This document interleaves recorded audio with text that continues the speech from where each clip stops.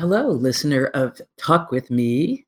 It's always Hi. fun for me to be able to introduce the show, to think about what we're going to do. And you just heard a little hi from our guest, and I'm going to keep you in the dark for just a minute about, well, probably more than a minute. But anyway, about, kind of what's going on. We're recording this show during April, which is also known as National Poetry Month. Lots of cool things going on all over. So if you're in the Kansas City, Lawrence, Topeka area, there's some great things, including that you would be able to go to a poetry fair on Saturday, April 15th at the Lawrence Arts Center, 1:30 to 5. And there are poets coming in from Kansas City and Topeka as well as Lawrence for that, even though it's our Lawrence thing. Readings, book sales, chances to network, get to know some of those writers, and diverse things and styles of writing, things that people talk about in their writing. It's be a really, really great event that's organized. This is the fourth annual one here, organized by Beth Schultz, who is a lovely person, poet. In her academic career, was known as a Melville Scholar, and now her other interests have gotten to get more light, and those include feminism and environmentalism and poetry, beautiful poetry. And so this is kind of Beth's event that she has gifted the community with. And then on April 21st through 23rd in Kansas City, the Kansas City Throwdown. This is the second Kansas City Throwdown, hosted mainly at Prospero's Books. Huge shout out to Jameson Bales and Jason Reberg, who are the main ones making this thing happen. And it's huge. And this one brings poets from all across the country, names you will recognize if you've been loving poetry for a while, people you'll be glad to get to know if you're just kind of checking out what poetry is. There'll be fun, there'll be intensity, there'll be levity, there'll be drinking, there'll be who knows. And there'll also be a cool workshop by some small press representatives who are also poets. So most of the things are at Prospero's April 21st to 23rd. This is 2017. Some things, including the Writers Publishers Workshop, will be at the Writers Place. There may be a few other locations, and it'll be a great event. So celebrate that, and then know that Thursday, April 27th is Poem in Your Pocket Day. That means share some poetry that day. And literally, it's fine to carry poetry in your pocket. I've said this before, but I'll say it again. I have a poem that is in the case of my phone because I'm a nerd who uses a covered phone case. I don't like people looking at my phone. And then I have a different poem that is in the pocket of the big bag that carries when I'm working and doing that stuff, that so I always have those two poems nearby. And I'd love if you've seen me posted on Talk With Me. I have a certain set of poems for all. Huge shout out to Robert Hansen, who is the Poems for All person. This wonderful gift of, as he says, scattering poetry like seeds, these little books with lovely covers and poems from people from all over the country. And then there's this Scottish series in honor of his roots. Wonderful things. Look for Poems for All online. I'll say we'll be talking about that some more in the future because there's going to be some growth spurt for Poems for All, which is exciting. And also in my little Always With Me poem, there is one by Wolfgang Karstens of Epic Rights Press. So there's all kinds of awesome poetry going on all the time. Carry some with you, share some with you, go to readings, listen to Talk With Me, and you'll hear some poets a lot of the times. You can tell by the descriptions of the shows. And that's one of these shows today. And so I want to introduce the guest today who is very involved with both music and poetry. And my guest is known in publication circles as KW Peary. And I guess as friends, we get to call him Kevin. Hey, Kevin, how you doing? Hi, Marcia. How are you? I'm good. So tell us a little bit about you. Well, I grew up in north central Missouri on a farm. Uh, Joined the Navy right out of high school. went in the Navy, active duty for 4 years as a Navy corpsman, and then got out of the Navy and went to school on the GI Bill and became a registered nurse, and migrated from up around the Chillicothe, Trenton, Missouri area down to St. Joe, and then made my way into the Kansas City metro around 2002, and worked at St. Mary's Hospital in Blue Springs primarily, and met my wife and got married, and then around 2005 met the owner of Soundworks Recording Studio here in Blue Springs. And I had been kind of a closet writer for a number of years and had really not shared my work with anyone until then. And shared my work one evening with Andy Oxman, who owned Soundworks, and he said, "Hey, I need to hook you up with some guys who struggle to write lyrics for songs." And so that's kind of how everything started in '05. And so we released an album in 2005 called Rainy Day, Tennessee, under the Marshall Perry Project. That's Kenny Marshall and Kevin Perry. And then we use a lot of studio musicians to kind of round everything out. And then 2007, we released an album called Purge Your Soul. And then 2011, Highbinder, and then 2013, Life's Too Short. And we're getting ready to go back in the studio in the next few months to start work on our next album. That whole music thing, to me, that's a whole part of a conversation is how you get music out into the world these days. What formats. Because I say this in every show, we need to support artists. That means we need to buy their stuff, not just listen to it or read it free online. But that's another part of the conversation. I interrupted you. I'm sorry. No, that's fine. There are a significant number of parallels between the folks in the poetry community and the folks in the independent music realm. It kind of works the same. We all kind of support one another and help cross-promote one another and travel together and do whatever we can to help, put it all together and to create an awareness for other folks' work that you like and respect. And so basically, through Soundworks Recording Studio, I was also introduced to a number of songwriters here locally.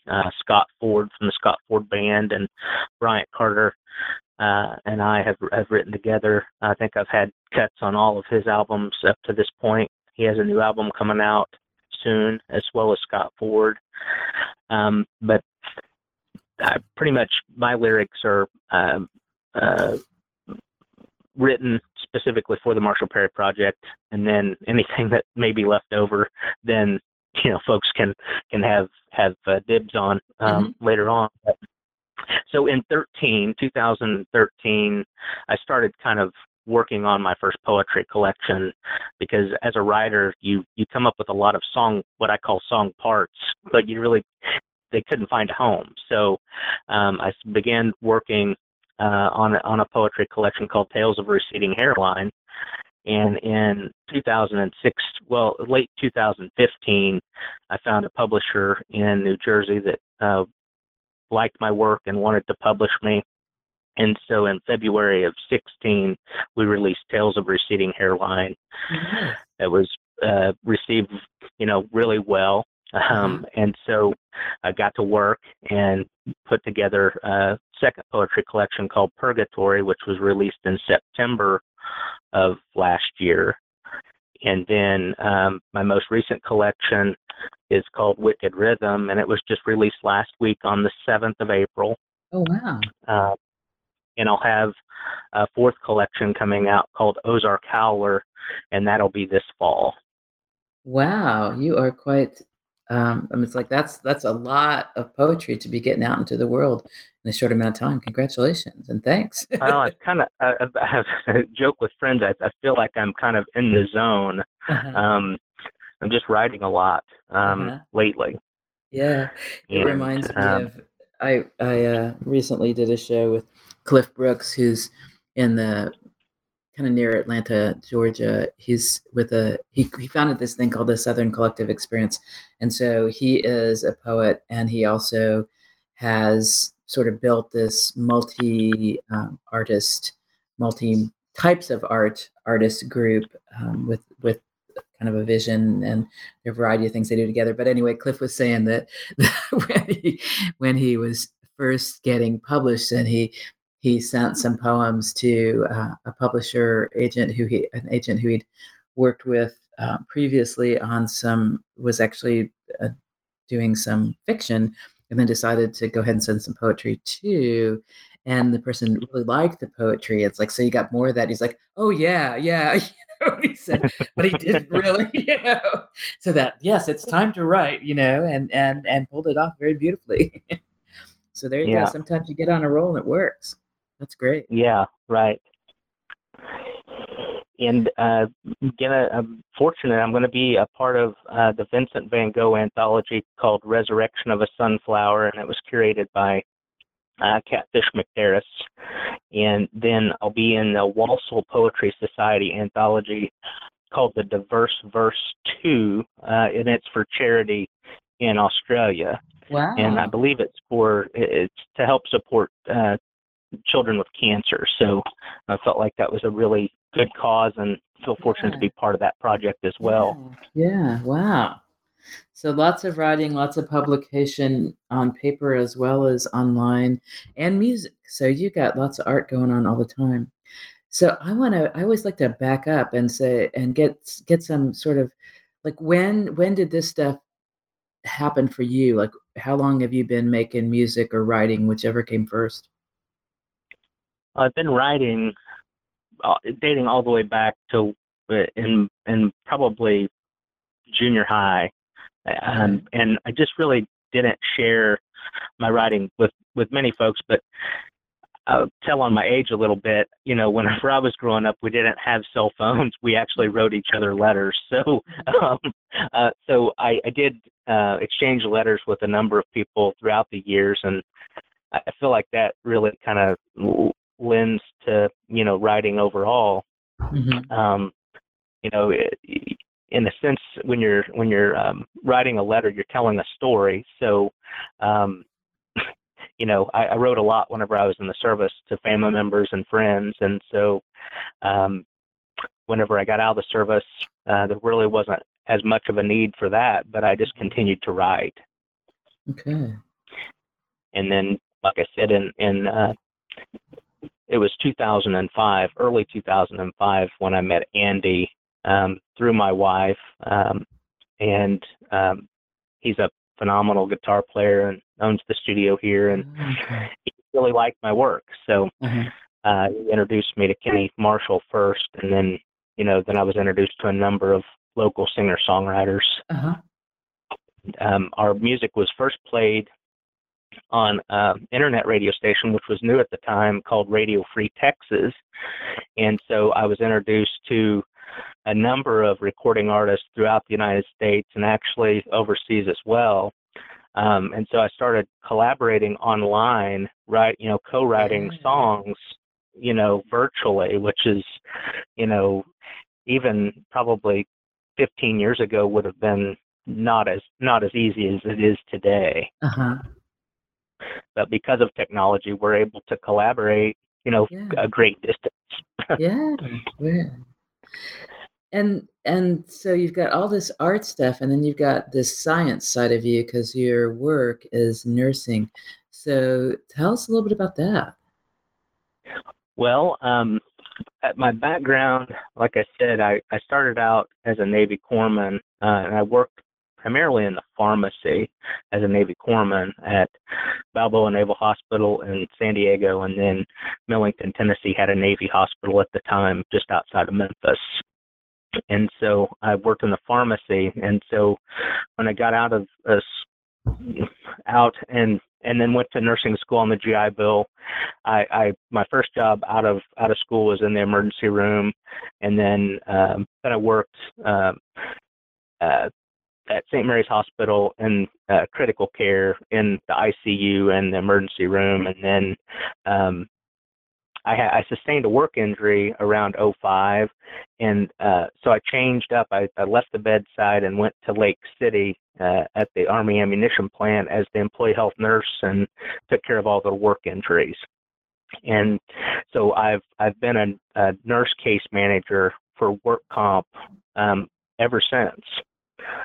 So at this point in time in my career, I work from home and I manage work injury cases primarily in Florida, but also some other southern states. But I'm licensed in Missouri, Kansas, Florida, and West Virginia, and Missouri is a compact state, so we can practice in, I think it's around 25 states. Okay. So I can see work injury claims from, probably about half the United States, depending on, what day it is and how busy we are. Mm-hmm. So your nursing work at this point is pretty solitary, is that right? It's just you sitting and doing it? It's case management. And it's telephonic. So I'm working with the injured worker telephonically, and then coordinating care. Depending on the level of injury, I'll be interfacing with doctors and nurses and therapy team members to kind of customize the care. Right. Oh, that's really great. So it's not, I was thinking because of the distance, but then you used the phone as a way of being connected to your patients and the people that they need their care from. So it's not right. You, this unknown person behind the scenes. It's interacting. I feel kind of like air traffic control some days. I'm just trying to keep planes off the ground, so to speak, because I really am coordinating and orchestrating the care. Yeah. And trying to get and advocate for the injured worker to try to get them back as close to the prior level of function as possible, prior, whatever their level of function was prior to their injury. Which I'm assuming you can relate to, since you're saying that's what changed. I sustained. Yeah, right. Yeah. So and I've always, I think primarily went into nursing to advocate for patients, and so it's a rewarding career, and I wouldn't want to do anything any different, I don't think. Yeah, that's wonderful. It gives me a little balance. Yeah. And the reminder that we can do incredible helping via technology. It's not always going to be in the room. And in fact, with people living in rural communities, rural as defined by small population per, in the area, it's like the only way people can get good care is when technology is used. There's not going to be that expertise, that specific service that they need necessarily right there within, a 20-minute car drive or whatever. And so there's a lot of emphasis on how we use technology to help people with physical healthcare needs and substance abuse needs and mental health care needs, that all that it's a different way, and those are tools that we need. So that's really great that that's part of your work, is using technology, in this case phone technology, to help people who can be very geographically far from you but can very much have interaction with you, get to know you, and that's important. Yeah, cool. Yeah. So what does a week look like for you with music and writing poetry that's meant to be poetry? And, you obviously got your workday stuff. Do you tend to do some kind of art most days? I try to do something every day, whether it be, promoting myself or friends, via social media, and I really do try to carve out time every day to write at least something. It may not be a complete piece, but I do like to exercise my muscles and try to get something down on paper. It just makes me feel better. If I'm able to. Now that being said, I'm not always able to write, and I really I won't force it. If it's not there, I won't force it. But Uh-huh. generally, I'll have 2 or 3 ideas marinating at any given time so that I have something I can work on. Mm-hmm. And when you said write and you made the reference of putting it on paper, do you literally write on paper at the beginning, or are you writing on technology? It depends on where I'm at the time. Generally, I will go to the pad and pen first and Mm-hmm. formulate and reformulate things until I'm satisfied, and then I'll use technology. Mm-hmm. I'll capture it somehow on technology. But yeah, I'm kind of old school in that respect. I still like to actually write the words down on paper. Mm-hmm. Mm-hmm. And I want to hear more about like what this is for you. Like how did writing become something that's really important to you? Because I have this sense from artists of whatever kind that there's a personal need and benefit in the creation, and then there's another level when that art gets shared. But for most people it really starts with, there was this stuff I needed to do. I needed to do this. What's that been like for you? Like what is it that happens for you when you're able to get those words on paper, whether they're song lyrics or poetry? You mean where the ideas come from? No, I mean, like, what's sort of the meaning for you in your life that you do this? What prompts you? What motivates you to do it? Well, I mean, I think the motivation stems from having known a great number of storytellers, some related to me, some not related to me. I grew up in a rural community where storytelling was just kind of a central part of what we do up there. Mhm. So I think, and for me, the fuel comes from wanting to honor, my roots, and Mhm. that storytelling, you know, uh, world that I come from, Uh-huh. and do right by them, as they used to say. Uh-huh. And so that's where it comes from. I was fortunate to know my great grandparents as well as all of my grandparents, and grew up with a very rich and vivid storytelling community. So it was, I couldn't help but be shaped and influenced by that. Uh-huh. So do you hear some of those stories that you were told coming through in some of what you write? Oh yeah, I mean, and Mhm. especially I'm 3 collections in now, and so in Wicked Rhythm, you'll certainly see a lot of what has influenced me over the years. I'm in a very sentimental mode in my writing right now, where I'm reliving a lot of the encounters and experiences and moments in my life that were most meaningful. Uh-huh. Well, maybe now would be a great time to share some poetry if you're willing. Sure. Uh, this will dovetail nicely with one in uh, in the book called Big Tom. Uh, Big Tom. Tom was a fellow that I knew growing up, and he was the greatest storyteller I've ever encountered. Big Tom. A backcountry genius and self-made man, he'd surely shoot the moon just to trick a weaker hand. A storytelling rascal, Big Tom was the best. Meadville to Humphreys, all parts east to west. He'd tell a ghost story just to watch me squirm. Raw head and bloody bones he painted with his words. Big Tom was as solid as a mighty ancient timber. He taught me a lot, far back as I remember.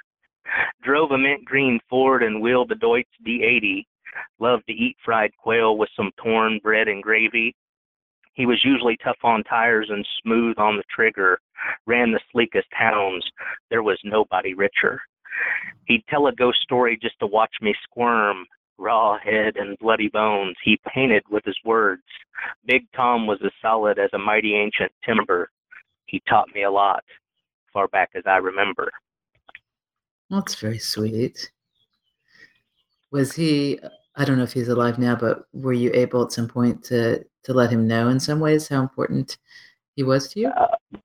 Yes, and where I grew up, we saw each other frequently, and he would the raw head and bloody bones was like a ghost story, and I Okay. demanded he tell me that. Even in my adult years, I needed to hear that story from him, Uh-huh. and so that's why it's embedded within my work. I don't want to ever forget that. So, Uh-huh. um, but yeah, we were related by marriage. My mom's sister Shirley married uh, Big Big Tom's son Dick, and so we're related through marriage. And so we did do some hunting and fishing together over the years, and I was able to share with him that I really felt he was the greatest storyteller that I'd ever been exposed to, Oh, and that's great. I think he appreciated that. And Yeah. um, it's and I miss him. Uh-huh. Um, these these folks that come into your life for a reason, a season, or a lifetime. And he was certainly there for a very important season of my life, and so I'll always remember Tom. Uh-huh. I love that phrase you just said, that people come into your life for a reason, a season, or a lifetime. That's correct. That's at least, and I'm not sure exactly where that comes from. I'm sure I ripped it off from somewhere, um, but I really do believe that. Uh-huh. I like that. It's very powerful to me because I've had that experience of being in a room and just connecting with somebody, and like this person, I think right now I'm thinking about a dear friend who lives in Charleston, South Carolina, and we met at a conference that we go to. In fact, I'll be going to next week, on suicide prevention, and being in a room in a discussion and just realizing this is somebody who's a friend, who's part of the friends that are those for a lifetime. And sure enough, all these years, even though I live in Lawrence, Kansas, and she lives in Charleston, South Carolina, the friendship is deep and rich. And that's it's Yep. important to know there are people sometimes that are just your people for a lifetime, and maybe some others who there's a short-term reason and you're glad they're not in your life anymore. That's right. You know, that is absolutely true. Uh, and I struggled for a long time in my 20s and 30s trying to figure out why everybody didn't like me. Uh-huh, Why couldn't everybody like me? uh-huh. Patients, at the bedside, you would do whatever you could to try to win them over, and no matter what you would try, you would fail.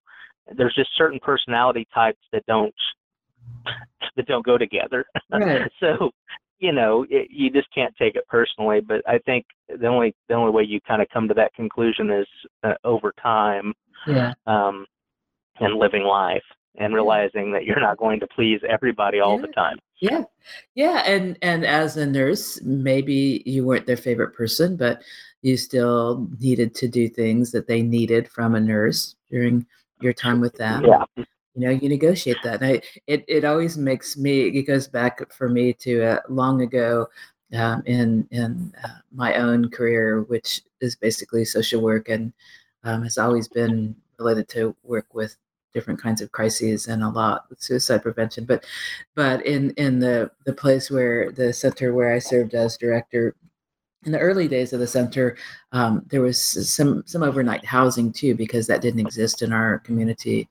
So there were a variety of things that happened out of this same center. And I remember being the one who was going to have to tell somebody that he was just so disruptive and disrespectful of other people who were there, that he really needed to leave. So I'm the one who gets to do this.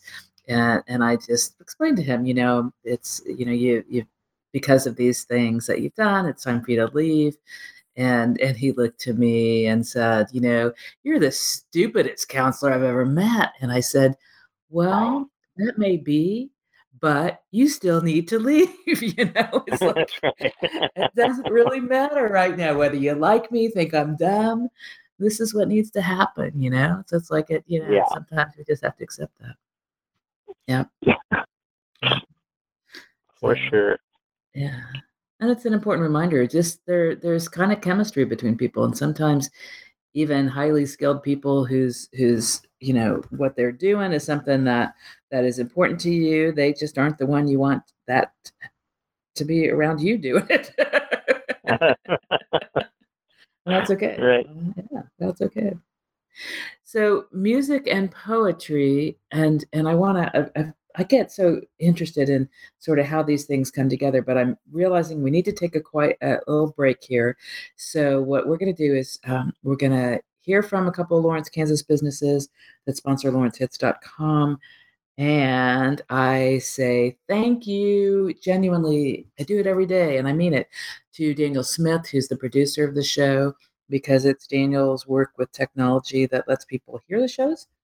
And then we'll be back in just a minute with more talk with me. And today, my guest is musician and poet Kevin Perry, also known as K.W. Perry, if you see his name in print on his books. We'll be right back. Thanks. Welcome back to Talk with Me. This is Marcia Epstein, and my guest is K.W. or Kevin Perry. And in music circles, Marshall Peary Project. So I want to hear a little bit about stuff that you're doing out in front of people. Like, do you have some performances that you've been doing? I guess I'm partly wondering, when did you start doing public performances of poetry and of your music? Well, I was very fortunate. Here in Blue Springs, we have a really nice used bookstore on Main called Inklings Books and Coffee Shop. And so I did a reading back in September for the release of Purgatory. And then last week on the 6th of April, I did a poetry reading there at Inklings to promote Wicked Rhythm. Just prior to that, I made a trip down to Bell, Missouri. I was invited by John Dorsey to join him and Sean Pavey and Jason Reberg was down there, and Chigger Matthews was down there, and so we did a reading down there as well. So I've only done a handful of public performances, but definitely beginning to get my sea legs and look forward to doing more dates here in the near future. So only a few public poetry readings so far. How about with the Marshall Peary Project? Are you all out and about, places people see you, hear you? Well, we're in hiatus right now and have been, but we're getting ready to go back in the studio. So at some point, probably early 2018, we'll begin, talking about how we want to promote that album. And Kenny Marshall, he owns a painting business, and it's all new construction. So we're trying to kind of work in between both of our schedules. So coordinating that is tough, but we're committed to doing it, and feel like it's important, for the folks who have listened to us for all these years. So are you people mostly hear your music through the recorded music, or in the past have you all done much being out in front of people performing? Kenny plays in a band also called Milkman Daddy, and they play some of our songs at live performances throughout the Kansas City metro. But they're also in hiatus right now because the drummer is having issues and needing some surgery. So we're all getting old, I guess is what I'm trying to say. So most folks know us and have listened to us through streaming services, whether it be Spotify or Pandora or online radio through Radio Free Texas, or they digitally, upload to whatever device they have. And we have a home base on Reverb Nation, where they can hear, and oftentimes we'll put up, new songs that we're working on when we're in the studio, just to give them kind of an idea of the flavor of what we're working on. So at this point, when you guys produce an album, do you print some CDs, actual physical CDs with liner notes and all that, or is just the way the music market is these days? Is it really all online that you purchase and download? Well, up until this point, we've always had physical copies, CD copies Mhm. of our work. This next album, I do think we are going to just have just digital only available. Mhm. Um, there's been kind of a huge transition that direction. Mhm. We do plan at some point to do a greatest hits collection on vinyl, and it may Oh, be a double vinyl uh-huh, with the full liner notes at some point. We're uh-huh, not there yet, but uh-huh. we're getting there. We'll have enough to do that probably before 2020.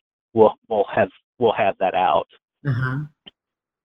and I'm not sure who will do the album artwork, but growing up, Kenny and I both, you know, would go to the record store, buy vinyl, and go home and lock ourselves in our bedrooms and Uh-huh. just listen and escape with a new album. So we really believe that is kind of the direction that we want to head Uh-huh. is putting out a limited release on vinyl, and then of Mhm. course having everything available digitally as well. Yeah. It's so interesting to me because in with poetry and books, I love having paper. And as I say that, it's so funny because I'm the person who I go to participate in different community meetings. There's an art group that I actually we met yesterday. And I never take the paper people hand out. You know, it's like give me the link, tell me where to find it. Don't hand me a piece of paper.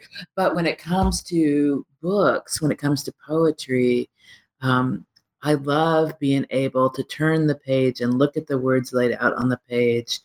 You know, I have some poet friends who've done some things via CD, and it's like it just doesn't do it for me in the same way. And so I Right. was thinking recently about so is there some combination? Is there something that you know? And I don't know if anybody is like me, so who knows? But is there some combination of okay, we have this recording that we can pay for and download, but we also get the liner notes in print. Right. And what you're seeing a lot of artists do now, like John Prine, Tom Russell, trying to think of who else. Oh, Radney Foster. They're all putting out songbooks with their lyrics, what would be what we would have used to consider liner notes, Uh-huh. because there's no place in the digital age really for folks unless they're sitting in front of a computer screen or have their phone out to be able to pull up the liner notes while they're listening. So Uh-huh. there's something about having something physical in your hand Yeah. to look at Yeah. and go back and revisit. I Yeah. mean, I can vividly remember discovering Shel Silverstein in the Uh-huh. liner notes of a Johnny Cash album. Oh, You interesting. know, yeah, I mean, and so that's, there's something to be said about that. Well, and the same holds true for, I had no idea who Chris Christopherson was until Uh-huh. I noticed his name in the liner notes of a Johnny Cash album. So, Interesting. And there's that thing about getting people to sign, you know, it's like you can get this poetry book signed by the writer.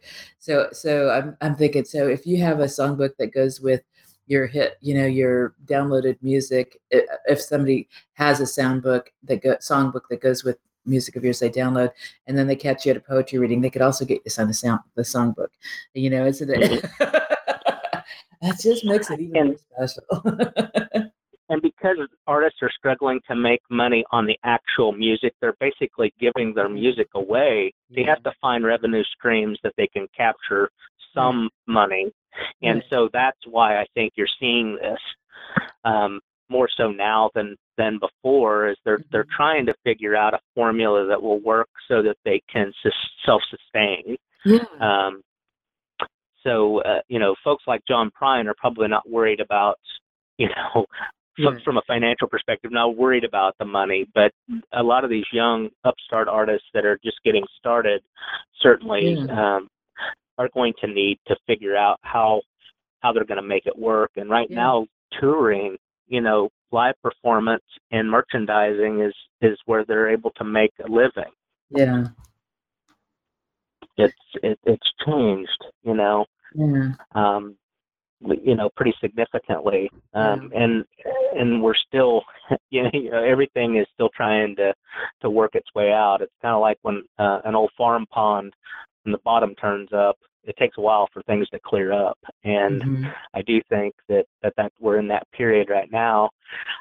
My general sense is that we're in the middle part of the game at this stage in the game. I mean, I feel like within probably the next 5 years, things will kind of settle out, and we'll have some sense of how that will all play out. Mm-hmm. So it'll be interesting. Yeah. I'm excited for the future. It's just, Yeah. that's one thing in life for sure is you can count on is change. Mm-hmm. Mm-hmm. And I will say again to our listeners, we need to support art. We need to buy some of those books. We need to buy some of that music. We need to, if you're a t-shirt wearer, buy the t-shirts. Like not just because we need to spend money in general, but artists need support financially for their art, and that doesn't Right. make it less important because they get some money for it too. The plumber doesn't come to your home and fix this terrible leak that you have just because she loves being a plumber. It's like That's they right. pay for that, and that's important for us to remember that we need to support the things that are important to us. And Right. we need to do, and it's not saying that we're all, going to have thousands of dollars, that we're going to spend on a certain artist, but some people do, and they can do that and will do that. And others are putting, $5 in the tip jar. And it's like, that's important too. Yeah. So we're It's talking like a the old lot guy. about your art. I want to make sure that people get to hear more. I would love to have you share another couple poems. Okay. Well, let me. I'll read one out of the new collection called Ozark Howler. It's called Off the Record, and it's based on a true story. A friend of mine and I, in 1991, were both stationed together in San Diego. It's called Off the Record. We met Cobain off the record in San Diego circa 91. My buddy Scott convinced me to roll along that afternoon. Fresh off the farm, I had no idea who he was or how a 40-minute set could prove to be so instrumental. My friend was killed in an accident off the I-5 in February of 94. Kurt made his grand escape 54 days later. It's been 23 years and change since we buried Scott in Atlanta, and not a day goes by that I don't think of them. Wow. And it's hard to think about, losing friends, having friends die. And at that same time, I love that you say there's not a day goes by that you don't think of him, because that's what we want. We remember our loved ones. Well, and in that moment that we were able to share together, something well at the time we felt was so significant. Kurt Cobain and Nirvana was, I mean, they absolutely exploded at that time, and the friendship that we shared while we were stationed together, and then for him to be killed so suddenly at such a young age, it's left a lasting impression. Not just his exit, but also Kurt's exit just 54 days after that. It was a really dark period for me. So it took me a while to get to the point now where I can write about it. But it's nice to have it on the record now. You know, the moment that we shared together and how that made me feel. You know, losing those two guys so close together. So it took a while. You're saying it took a while for you to be able to write that poem after these deaths happened, and you're glad that you did. that there's Sure. something meaningful to you in being able to put that poem on paper. Right. Yeah. I'll read another one that kind of dovetails nicely with this piece. It's called Mentors. Most of my mentors are already dead or dying. I guess that's what happens when rows get short and the reaper appears. Scattered shards of studio sessions spent, pissed drunk on bookers, usually pushing too hard to scramble another hit. Most of my mentors are already dead or dying, so that explains this symphony of sensational voices singing Sun Volt at 3 a.m. Warm hiss, half-inch 3M analog, a hi-hat splash and hybrid Fender squall. Most of my mentors are already dead or dying, so please line up and share some sage advice while his footsteps close the distance. So tell us some about that. What was behind that poem for you? Well, like we were talking earlier, a number of who I felt like were my mentors or who were most influential in my life have gotten to a point where they're nearing, the late stage of their life, and many of those folks who were most influential have passed on. Mm-hmm. But songwriters, that were most influential, certainly Johnny Cash, but like Tom Petty, he's no spring chicken, and he's probably one of the most influential people that I've been exposed to, as well as like Guy Clark passed away, Townes Van Zant's gone, obviously Jim Croce has been gone for a long time. There's just a lot of folks who I feel like have been most influential to me, who have passed on or who are nearing, they're kind of winding things down. Mm-hmm. So it's somewhat frustrating because now what I find myself doing is finding young upstarts that mm-hmm. To fill in those spaces, and it's hard to find folks of that caliber. I mean, there's never going to be another Johnny Cash or Tom Petty or, Charles Bukowski or, Langston Hughes. I mean, there's just not going to be another one like that. But certainly there's a lot of young guys and gals out there who I'm cheering for and who kind of fill the gap. But I embedded, like, one of my favorite bands is out of St. Louis, and they actually started out, Jay Farrar started a band with the guy from Wilco, Jeff Tweedy, called Uncle Tupelo, but then they split off from Uncle Tupelo and made Wilco and Sun Volt. So Sun Volt is in this. I just put singing Sun Volt at 3 a.m. just because they're one of my favorite bands, and Jay Farrar is certainly one of my favorite American poets and songwriters. And then I've embedded a number of references to the studio in there. We record on analog a lot, which is kind of an old school way of doing it, but we like the low end, warm, sound that we get from the analog machine. And so I embedded that as well. But I think also what I'm doing in this piece is that I'm wrestling with my own mortality. I'm wrestling with that because I know that I know at some point, things will begin to wind down for me. So I'm kind of working on a lot of different things here in this piece, I guess is what I'm trying to say. Yeah.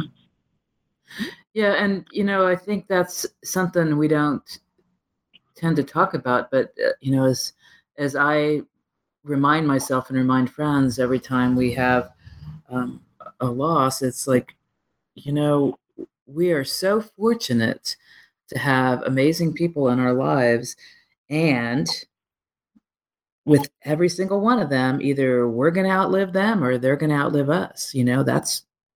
That's life. It also includes, That's right. Sometimes it's sudden and unexpected, and sometimes, there's some warning, and sometimes it happens at young ages, and sometimes it happens way long in life. It's amazing sometimes to realize how long some people have had their lives, and some people would say, I've been ready to go for a long time and I didn't. It's complicated, but we need to talk about that. And although you said initially that that there aren't going to be those, and you listed musicians and poets, those we're not going to have those again. But then you also said you're rooting for some newer musicians and poets, and I think that's always got to be the case. There are always going to be people doing new art, and some of them are going to be outstanding. And it may be a while before they are visible enough and recognized. But I think amazing, wonderful, powerful art is going to be created by new people every year, and that any of those names we can say there was a time when somebody thought Johnny Cash, he's just some guy with a guitar, who cares? And then later people realize, well, this person is really doing something very special, So Right. I'm very optimistic and want, I find it overwhelming. It's like there's no end to the music and poetry and stories and paintings. There's no end to the ones that we could appreciate because they're always being created. New ones are always being created. That's a great thing. Right. Right. Well, and the beauty of all of this is that so many of this new young batch of kids that are coming up now have an appreciation for the older stuff, and that's where you're seeing all of these artists doing reissues on vinyl because there's a market for it, and the kids are being influenced by artists that my grandparents were listening to whenever I was growing up. So I'm really encouraged uh, by this young batch of poets and songwriters. I just think that it's our responsibility, like you had said earlier, to get out and support them and to echo things through social media to help cross promote and draw attention to someone who may be a Dylan caliber type writer at some point down the line. I mean, Dylan didn't start out as Bob Dylan. He started out being a young kid that, he was fortunate enough to come in contact with Ramblin' Jack Elliott and Woody Guthrie, and what happened with Dylan from that point, it all served as a catalyst for him early on. And had those guys not given him the time of day, he may not be Bob Dylan. So I just think it's important to support these young scribes, so to speak. Right. And I'm going to say not only support them, but headed in the right direction. Yeah, but also recognize that the world is changing all the time, context is changing all the time, and technology tools are changing all the time. There are people who can create music in ways that nobody would have thought about 50 years ago, and you know what I mean. So it's not only that they can learn from history and outstanding art created before, but there's some things that can be done that couldn't be done at another time. Even if you take it to a whole different realm, the fact of your nursing being through telephone. I mean, You're right. Who would have thought that in the 1950s? I'm just throwing out some weird number, but that some nursing care might be provided by phone, not in person by, I will say it, by a woman in a white uniform, because that would have been the standard at that point. Right. And here you are, a man, and you use the freaking telephone. What's up with that? Right. And everything is electronic. Whenever I started in healthcare, everything was on a hard chart.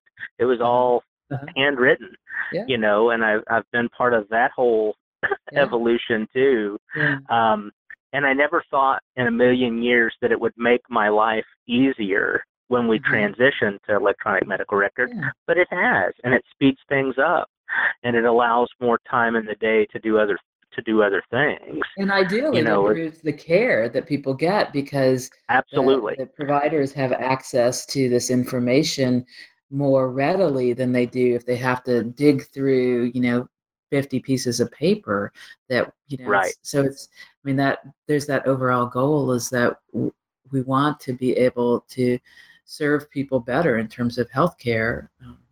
We got to stop on that Well, one because that just there's so many needs.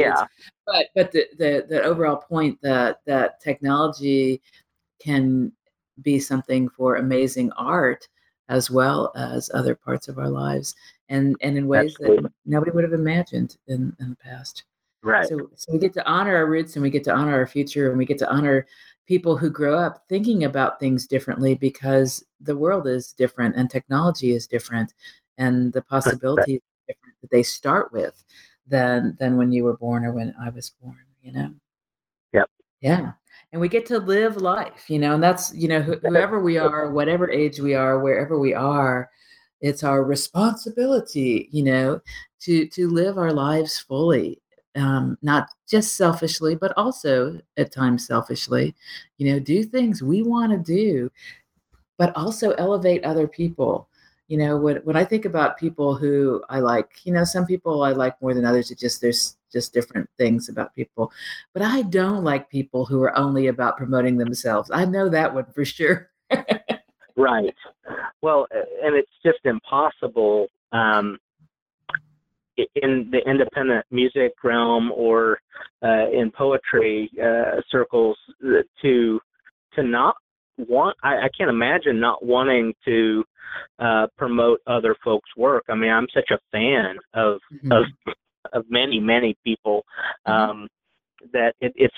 I just find it. Uh, that I mean, I think that may be one of my major driving factors is Mhm.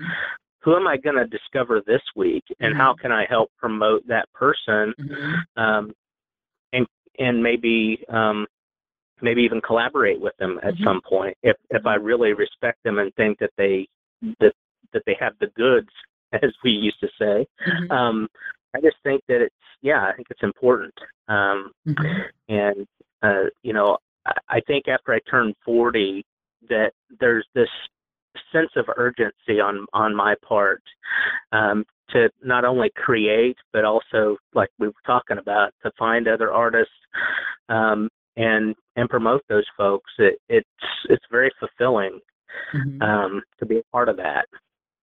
And that's Um, you, and I applaud you for that, and I'm still gonna say there's some people who don't see it that way, and so I like you, Kevin. well, I like you too, Marcia, and I really appreciate having an opportunity to be on the show, and Yeah. um, it's always a great opportunity to have an audience that you may that with folks that may have never heard of you before. So Yeah, thank yeah. you very much. And so I should ask you this before we got on air, but so do you accept friend requests from people who find your page and want to like you on Facebook so they can see poems that you're throwing out there and news about where you're being published and that kind of stuff? How I mean, as far as being friended through Facebook, if I see that we have a lot of folks that we have in common, Okay. mutual friends, Okay. that's generally who I'll accept. Okay. Um, unless they send me a private message Okay. and they can tell me, how how they discovered, Okay. Okay. my work, and because there's so many crazy things going on with social media, Oh yeah. and you get hacked anyway. So it's like, Yeah. well, I did, but I'm somewhat careful, but Mhm. certainly, I mean, I have the poetry and lyrics page on Facebook where they can go and like, and I don't share everything that Okay. I'm working on like I do on my personal Okay. account. Okay. So your Um, poetry and lyrics page, what exactly is that called? it's called KW Peary, and that's P as in Paul, EERY, Okay. lyrics and poetry, and it's Okay. on Facebook. Okay. Yeah, So that's perfect. So folks, that's where you could find some of the newest stuff that's going on with Kevin Peary and the Marshall Peary Project. You can look for, maybe he'll toss a new poem up there. Maybe he'll say, "Hey, here's a place where a poem has just been published."